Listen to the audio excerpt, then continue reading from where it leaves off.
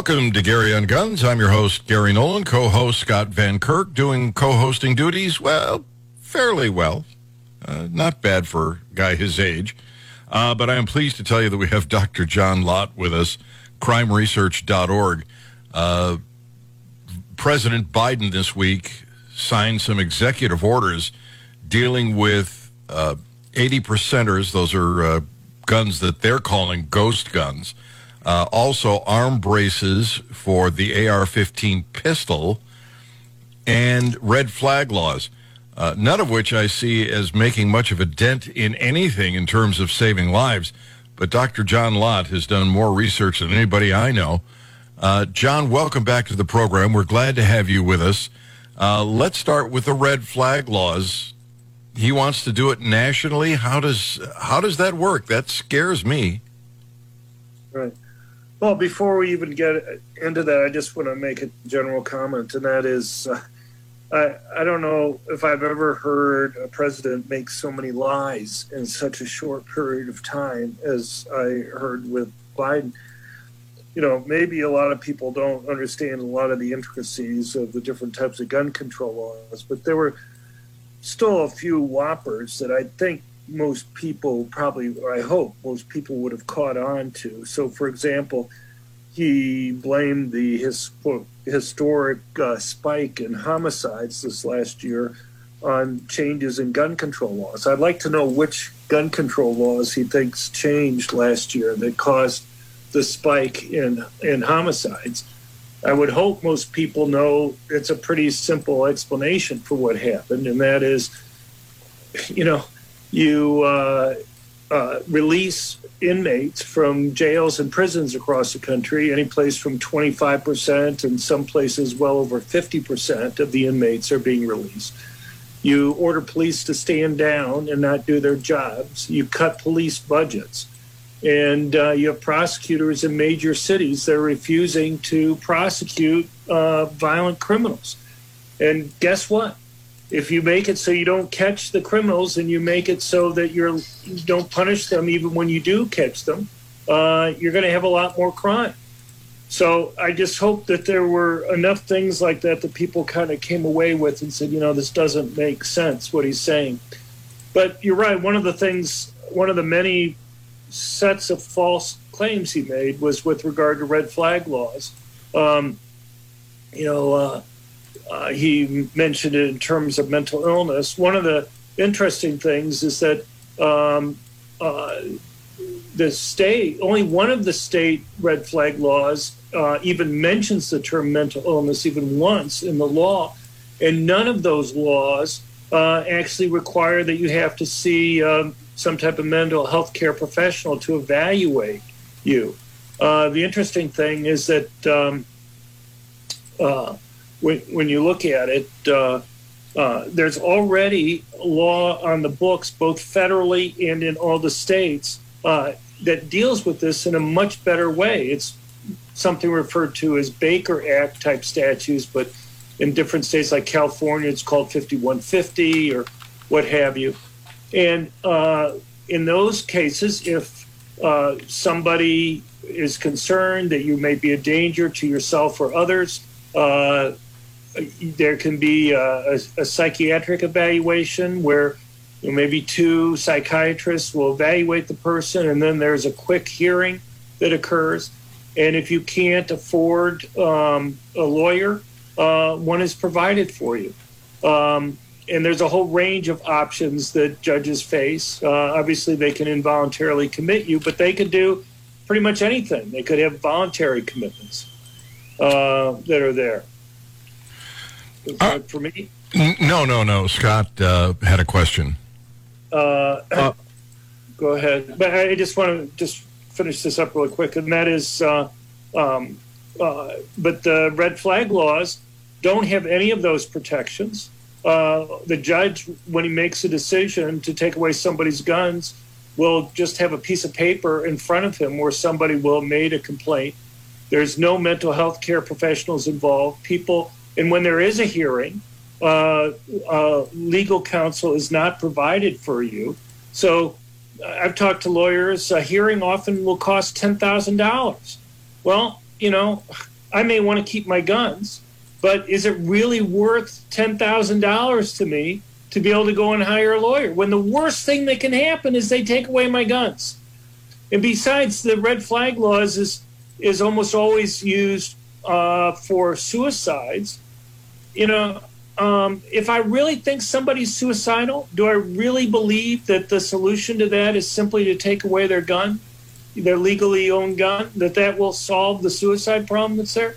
It's just not a serious thing. It's just something that gun control advocates, they don't want to use the existing law because it provides safeguards, and it's just a mess. So, and it can have unintended consequences. So I'll give you an example. One of the things, if you're depressed, it's important that you be able to go and talk to other people. The executive director for the Crime Prevention Research Center, Nikki Gozer, a stalker murdered her husband in front of her, and she was very depressed afterwards. But you just have a stalker, one of your stalkers, murder your husband in front of you. She would have been devastated if somebody had taken away her ability to go and defend herself, had taken away her gun. You could have some well-meaning person say, she's very depressed. I know she has guns. We should try to take away her gun. What would that do to her willingness to go and talk to people, to go and confide that she was feeling depressed with other people? She wouldn't do it. And you see that with police. Police have mental health issues at a much higher rate than the general population. But you take away a police officer's gun, and their job is taken away from them. And so what are you going to do? You're going to make it so police won't confide in anybody when they're having problems? Is that the type of outcome we want to have? Yeah, I can see some problems there. And I also think what happens if I'm in the midst of a divorce and my wife... Well, people can make false claims, sure, about the individual and take away their guns just to create problems. It doesn't have to be in divorce. It could be all sorts of circumstances. Well, John, having some experience as a former law enforcement officer myself, under what you call the Baker Act, in my state it was known as an emergency detention. Reasonable suspicion was built into that mix. Right. Due process was definitely built into that mix. And while I would say that from a legal standpoint, the criteria was pretty low, the bar was pretty low, but we still acted upon what we consider to be reasonable suspicion based on our own observations, the individual statements, the observations of other individuals, and we were empowered to take those individuals into custody for their own safety and transport them to a mental health facility. Right. After which they were detained in that mental health facility for up to 72 hours. And I will tell you, based on my experience, 99% of the time we were dealing with a brief situational depression or other even situational psychosis. And those individuals were evaluated by licensed mental health professionals. And if necessary, if they were going to actually be there for more than 24 hours, if it wasn't a weekend, they were in front of a judge the next morning. Right. Because of that due process. They didn't have time to get their own attorneys. One would be appointed by the judge to represent them in their interests and their rights. And that system worked. I will tell you that that system worked. If it were a situation where firearms were directly related, i.e. they had a gun, we ended up negotiating with them to keep them from killing themselves, things like that, that firearm was taken into custody as evidence. If we felt that we needed to address other firearms in the residence or whatever the case may be, then we have the individual.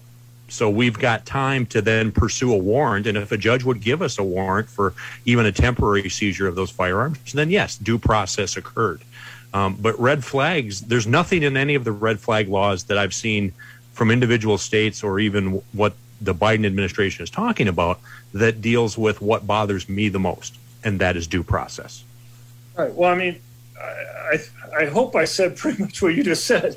Right. And those are the reasons why it's preferred to go and use that. But is precisely because of those safeguards. You know, the irony is a lot of liberal Democrats have attacked those different types of, I mean, Baker Act is probably the most common, but it's lots of different names it goes by. And but a lot of liberal Democrats attacked it for not going far enough in terms of having safeguards. And the irony is they're willing to eliminate all safeguards when it comes to something that it just involves taking away somebody's guns that are there. If you just turn the radio on, Dr. John Lott is with us on Gary on Guns. John, I booked you for 10 minutes. We haven't even gotten the pistol braces or anything else. If you've got to run, I understand, but if you can hang on, we'd love to put you back on for the next segment. Okay. I guess I can do one more segment. All right. Then we'll do one more segment. Stay tuned. You're listening to Gary on Guns. And we'll be chatting with Powderhorn in a few minutes on Hot Talk 93.9 The Eagle. Welcome to Gary on Guns. Glad to have you with us. Glad to be with you. Scott Van Kirk is with us. Dr. John Lott, the crimeresearch.org. That is the place to go to find out the truth about guns. We've been talking about the red flag laws that President Biden is trying to get passed. There are a couple of other things that he's trying to do this week. One of them deals with the pistol brace. And, John, it may have been used in one crime. I don't see where this is, the great evil. Yeah, well, they're not... Nobody's, at least I've seen, made a serious argument that having the pistol brace in that small of area actually could make any difference one way or the other inside the store there. But, the thing is, there's a reason why the pistol braces got developed to begin with, and that is you had disabled veterans, people who may have lost part of their hand or may have their arm had been badly damaged or just disabled people in general. And having a strap that kind of makes it easier to go and hold the gun was a solution for those individuals. And I guess I would just point out that allowing disabled people to be able to go and defend themselves against criminals, because disabled people often are very attractive targets for criminals, hardly seems like the worst thing in the world to me. And you have to look at both costs and benefits. And too often in the gun control debate, if they see one example where something may have been used wrong, even before they know many of the facts they want to ban it. And the Biden's discussion in his presentation, the whole point seemed to be, can I point to one bad thing associated with a gun, and therefore we should change this law or have this regulation? And there was no nuance there. There was no kind of going and weighing the costs and benefits of any of this stuff. Well, limited examples and anecdotal evidence makes for horrible public policy. Yeah, I agree. Is there a lesson to be learned from the bump stock ban that the federal courts just rejected? Well, I mean, I think my own guess is a number of these regulations he wants to have will probably be ultimately rejected. The problem that you face, though, is that the D.C. Circuit Court is completely controlled by Democrats. That's the court that handles all the regulatory issues. 99% of the cases that go through a circuit court end at the circuit court, 99% plus. It's only a tiny fraction of 1% ever make it to the Supreme Court. So, even if it does make it to the Supreme Court, you're going to have 5-6 years where it kind of is going to be in effect because you're dealing with a very democratic court there. The pistol brace thing, I thought we'd already gone through this once before. They said they were going to go after him, and then they said they weren't. It was one particular company. Now they're going after them again. It just seems like such a silly rule, such a silly thing to go after. But then they're going after 80%ers, what they're referring to as ghost guns. They are really good at coming up with names that sound scary. Assault weapon, ghost guns, etc. But these 80%ers, John, isn't the cat out of the bag already? I mean, if I got a 3D printer, I can print my own gun. Oh, yeah, sure. No, I mean, look, just so people understand, what they're talking about is basically a lump of metal that doesn't have the firing section removed from it. So, you read the law, there's a reason why the ATF has had the rules that it's had for decades. And that is the 1968 Gun Control Act was pretty clear that, what constituted a firearm. And this having a lump of metal there that you have to go and drill out in order to even create a firing a place there where the bullet can go is not, doesn't meet the definition. And they're not going to change the law. They don't have the votes to change the law. But if they are successful, even temporarily in changing what a firearm is defined as, if you're going to make it so broad that a simple lump of metal, a solid piece of metal there is going to be defined as a firearm, my question is, what's not going to be defined as a firearm? Yeah, I guess I could get a lump of steel, just a block of it, and if I had the skill set to turn it into a receiver, they could say that that lump or that block of steel is a ghost gun. It just doesn't make sense, Scott. And by the definition, this has gone on for years because I'm not a person who does kit guns, but for years, if you possessed, prior to the 80% movement, if you possessed the machine ability, the equipment, you could manufacture a firearm, not for resale, but for yourself, non-transferable. And that has, it literally since the 68 Gun Control Act, when they defined what a firearm was and made it where we had to start putting serial numbers on manufactured firearms, it's been as common as within a certain segment of the industry or within the community. It's been very, very common if you had the skills to even design your own gun. You could do that, and it was your gun. Right. You weren't allowed to sell it. It's a felony for you to sell the guns. Absolutely. And they're talking that this supposedly there's a movement, an illegal movement within California that supposedly gangbangers have got people that are manufacturing 80% into full-on firearms and such. But as previously stated, that's already illegal. Yeah, that doesn't change anything. And it's my understanding, based on a study that I just saw yesterday for the first time, something like less than 1.8% of crimes are committed with these guns, these 80%ers. So it doesn't appear to be much of a problem. And I can't imagine, John, that the bad guy is going to go, oh, that's against the law. I guess I can't do that. Yeah, clearly that is never going to happen. All right, coming up in just a few minutes, we are going to chat with Powderhorn. Jordan. See, we have ruined his name for him. Jordan Hargrove is going to be on board with us. So is Brian Mays. We'll kick this around and a whole bunch of other topics on Gary on Guns. Hey, welcome. Glad to have you with us. Glad to be with you. And I'm pleased to tell you that Brian Mays has come in with Jordan Hargrove. Jordan, I apologize for trying to change your name, but, I'm pretty godlike because yesterday morning I announced Dick Van Dyke's death, and then I resurrected him a little later in the show. No one's perfect. You have that power, Yes. Anyway, Powderhorn, they are on Paris Road, 1915 Paris Road. And, I was listening to John Lott, talking with him yesterday, and we played that today.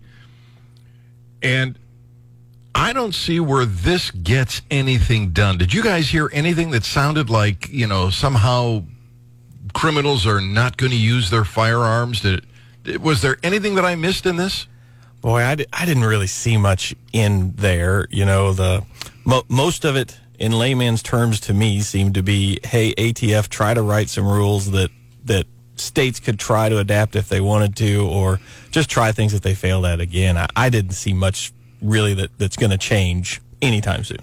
You know, the whole thing with the 80%ers, and it's, you know, you could get a chunk of steel, and if you had the skill set to grind it and mill it and drill it and turn it into a gun, if you're going to say an 80%er is a gun that needs regulated, then you're going to say a chunk of steel, any chunk of steel, is also a gun. And I think we went through this with the bump stocks. I think that when President Trump opened the door to kind of redefining what a firearm is or what a fully automatic weapon is, that's what I think Biden is relying on here. And Brian, the federal courts rejected this thought. I don't even see where this goes anywhere. It really can't hardly go anywhere. People have been able to build their own firearms for years in their own machine shop. Once you've built it, you cannot transfer it, and that's been the standing protocol forever. And it just seems that they're trying to make a mountain out of a molehill because there's such a small number of these out there in the world in the first place. And where do you draw the line? Like you said, is 80% completed? Is that now a firearm? But what about 70% or 30% or just a billet of steel? Yeah, it's like, how are you going to, it's kind of arbitrary and capricious to suddenly decide 80% is a gun. It just doesn't make sense. But I do blame Donald Trump for opening the door to this line of thinking. With the bump stops? Yeah, with the bump stocks. And how about all those people who were turned into criminals if they kept their bump stocks? Those things weren't cheap. They weren't cheap. They were, and they were actually somewhat functional. I'm not a huge fan of them, but that doesn't really matter. They served their purpose, and people enjoyed them. And why they were ever put in that banned list, I'll never know. You know, it's funny. Everybody I know that's in the gun community, in the firearm community, that's either shot or owned a bump stock, they all said the same thing that you just said. Like, they could be fun, but they're not particularly, I'm not a great fan of them because they're not particularly good for shooting at any kind of a target. It's just fun to watch your money get spit out of the barrel a little more quickly. Particularly these days, and, that they really didn't serve any greater function than the common belt loop. With trained hands, anybody with a belt loop could do the same thing that a bump stock did, just didn't look quite as tactical, I suppose. Yeah. So, you know what? I got to tell you, last time you guys were on from Powderhorn, my co-host on the national show, Scott Van Kirk, was in studio with us, and you guys apparently lassoed him and dragged him kicking and screaming over to the Powderhorn gun store, and he purchased a firearm from you guys. Go ahead, sorry. Well, he talked about it to me for 2 weeks. He loves that gun. Do you have any more of those, of that particular model? No, of course not. Now it's crazy. We didn't think we were going to have that, and he was so surprised by it that he never let it out of his sight. I think he followed on our bumper the entire way over there to assure that was going to be in his possession by the end of the day. He loves it, by the way. You want to tell everybody what that was? Let's see. That was the new Smith & Wesson Shield that had put a double stack into it instead of a single stack, had a little bit different of a setup for the grip and everything. And the biggest thing of it was the amount of ammunition it could hold instead of the 7 or 8 rounds, and bumping that up to be closer to what some of the other competitors had done. And then changed the grip and changed the trigger. And both of those things were really big. Got rid of the hinge trigger and did some other stuff that he really liked. Yeah, he said he showed me the firearm. And by the way, when you put a firearm in front of Scott Van Kirk, he tries to disassemble it as quickly as he can. Springs are flying, pieces are going out. But he loved shooting it. He's already had it out, and he said that it feels better even than his previous model, and of course has that extended. It has the double stack. So he's just thrilled with that. Any ideas if you're going to be getting any more of those in? And I think we've gotten 1 or 2 more since then. But, I mean, in all honesty, right now, if a gun lasts 20 open hours of the store, that's really impressive. stuff just turns, especially semi-automatic handguns like that, concealable semi-automatic handguns. It's just going so fast. So yeah, we'll keep getting ones and twos. It's just one of those, man, you got to almost hit the lottery or call us every day to figure out if we've got it. Yeah, that is just such a terrific firearm, and Scott absolutely loves it. If you're interested in getting one, you might want to check with Powderhorn on a regular basis because they are disappearing like crazy. We'll find out what other firearms that they want to brag about in the next segment of the program. But we'll talk about ammunition. Do you guys know that they set another record? I mean, a huge record last month in NICS checks? Something like a 60% increase over last year, which was a record last year. Yeah, it was. We got emails about it because they'll email us, and it seems like it's a warning of, hey, we're about to get overloaded and go down for a little while. But they at least do a pretty good job of keeping us up to date on that and letting us know that things are going to slow down because the system was only built to handle so much. But it is an insane amount right now, and as we look at our stacks of forms, you can compare that versus 2019's and 2020's forms, and you're just like, holy cow, it's amazing. It is amazing. It's like one event after another nationally continues to drive firearm sales. I would imagine that Biden may be one of the finest salespeople for firearms that has ever, promoted firearm sales. The number of firearms sold does raise a serious concern for me, and I always try to talk about this. A lot of people buying firearms for the very first time, and they think all they have to do is, know how to put the magazine in and pull the trigger. You need to know so much more than that. Please, if you're a new firearm owner or you're a current firearm owner who's never taken a class, take the class. Even if you don't get the permit in Missouri, take the class, because you need to know the law. You need to know what to say, when to say it, and how to say it if you ever pull your firearm out. It is so important. And with so many millions of new firearm owners, I just need that message to get out on a regular basis. Speaking of new are you guys getting a lot of first-timers? Yeah, I'd say last year was, I mean, so many people, especially in the April-May window of last year, was so many first-time people. And some of them just were first-time. They're like, yeah, this is awesome. Some of them, you could tell they were doing it because of worldwide conditions, and so they felt the need to do it. But yeah, it was so many brand new people, and a lot of them did ask for training. And of course, we always tried to pass on a card of, okay, these are the people in the area that you can go take these classes with. But of course, with the COVID restrictions last year and the rightful, wrongful, whatever fears, it was harder to even get training. So you had a perfect storm of so many brand new, first time, untrained. Parents didn't do it. They are the first generation to have firearms, and they couldn't go get training even if they wanted to for a lot of places. Yeah, so now is the time to get out there and get that training. All right, Powderhorn is on board with us, and we're talking everything from Biden. And by the way, Biden lied. We'll explain that and talk about it next on Gary on Guns. Hot Talk 93.9 The Eagle. Hey, welcome. Glad to have you with us. Glad to be with you. Jordan Hargrove is on board with us from Powderhorn, and they are at 1915 Paris Road, and he has brought with him Brian Mays has brought with him Jordan Hargrove, but whatever happened, they're both in the studio with us, so glad to have them on board. So President Biden, I'm still having a hard time saying that, I really am. President Biden has come out with these indications, executive orders that he wants BATF to allegedly control. Isn't that AFT? Well, it is in his mind. Okay, just checking. Yeah. You sit down to dinner and order a vegetable, he shows up at your table. Anyway, he came out, made this big speech, and I listened to this, and it was making me crazy.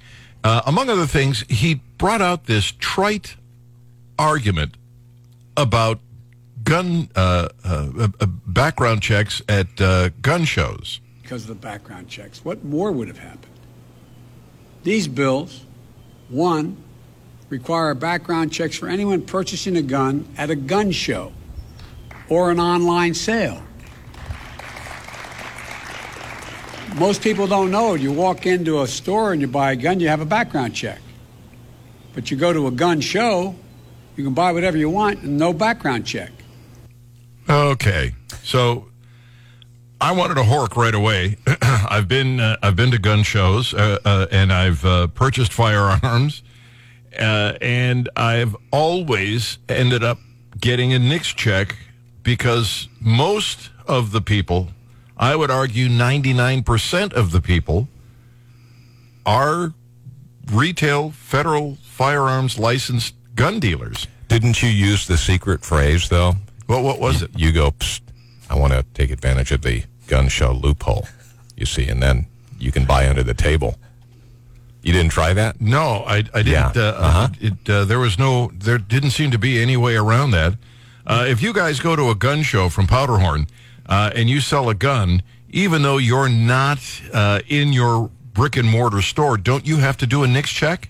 Yes, no matter where we're at. You know, we do a lot of the charity events and things like that raffle off firearms and things like that. And no matter where it's at, if we have an FFL auction anything, then they have to fill out a federal background check. There's no way to get it out of our books unless we sell it to another dealer without a federal firearms license check. And I've pointed this out in the past because there will be people walking around at that gun show, and usually what happens, every time I've gone to one, if you've got a firearm that you want to sell, you hit the front door, and they take the magazine out, and they zip tie usually the semi-automatic open, but they use a zip tie in revolvers too to make sure that they can't be fired. And you may wander around, and somebody may offer you money for the firearm that you're carrying, which would be a way around a NICS check. Party-to-party sales happen all the time. They're not super common, but they do happen, and they should happen. People transfer firearms to friends. They transfer firearms to coworkers. It happens. It's always happened, and it's just like selling anything else, selling a used car. At gun shows, however, most of the gun shows are put on as a business, and the gun show operator sells table space to whoever will buy it. Generally speaking, the people who buy the table space are gun dealers who have the most product to sell. And almost every table that you'll see at any gun show you go to is a dealer. And those dealers at the gun shows have to live up to all of the rules that they live up to in their own store, which includes running a NICS check on every single person who wants to buy a firearm. Are there a couple party-to-party sales that happen at a gun show? Maybe. But it's a very, very small number. And again, we're looking at trying to make a problem where one doesn't exist. Yeah, but Brian, don't you want those person-to-person sales to take place inside that gun show versus meet me out back, meet me across the street? I mean, when I think about that, I think, well, what if I go meet this guy and he doesn't have any intention of giving me money for the gun? He's going to point a gun at me and steal it. It's unquestionably a safer experience to do that party-to-party sale at the gun show versus in a back alley, to the extent that in all of our stores we offer a service where people can, at no charge, come do party-to-party transfers through our FFLs. That's a service that we normally charge for. If you order a gun off the internet and it comes to us and we transfer it to you, there's routinely a charge with that. But for party-to-party, there's no cost for that, to just facilitate that for anybody who's interested. And I've done that. I did sell privately sold a firearm at a gun show several years ago, went to a dealer, and they did a NICS check so that I was comfortable selling the firearm. As the seller, it gives you a great amount of comfort to know that the recipient of that firearm is lawfully permitted to be in possession of that firearm. So there's comfort that goes along with that. Yeah. But if you're transferring something to your brother or a sibling or a child, there should not need to be a NICS check for that transfer. There never has been, and there doesn't need to be one now. Yeah, it's silly. It's useless. It won't stop anything. My fear is, and it always has been, that when they do these kinds of things and it doesn't make any difference, that their argument is we didn't go far enough. And if we could just have gone a little bit further, those nasty Republicans hadn't gotten in our way. If it weren't for the NRA, we would have saved all these lives. So let's go further. Further, I think ultimately ends up with gun registration, which is a dangerous precedent and has been, frankly, all over the world. Pistol braces, the arm brace. If you've been, injured, you have a problem, I don't care if it's arthritis or a war injury or whatever, and you want to shoot an AR-15, you can't do it without a pistol brace. So are we to deny veterans the ability to fire an AR-15 if they want to go to the range and plink? And that seems to be the problem they've had in the past with the pistol braces, is it didn't turn into a how to define a part of a firearm. They turned it into an argument of, well, you're telling people how to properly shoot and not shoot. And that's why they've honestly been allowed for as long as they have. And, if that device helps that person, whether it be anybody, even a small percentage of people, then it seems like something we should be allowed to do. Yeah, I think in the end, if it ends up in the courts, that they're going to just throw away any kind of legislation that redefines what a firearm is. And I think ultimately this is a loser for the administration. Perhaps they're just trying to placate their friends on the far left by suggesting that these are, goals that might happen. But I don't see it happening. They've tried this twice before. So when the SIG brace, of course, that was what it was originally. SIG came out with it first, and they called it SIG brace, and they tried, and they went to court and they tried and they lost, and then they tried again a few years ago to write the thing to move it out, and they just couldn't do it. These people are tenacious, and they will continue to come back. Powderhorn is with us. We're going to find out what firearms they're going to highlight that you might be able to head over to the store and get next on Gary on Guns.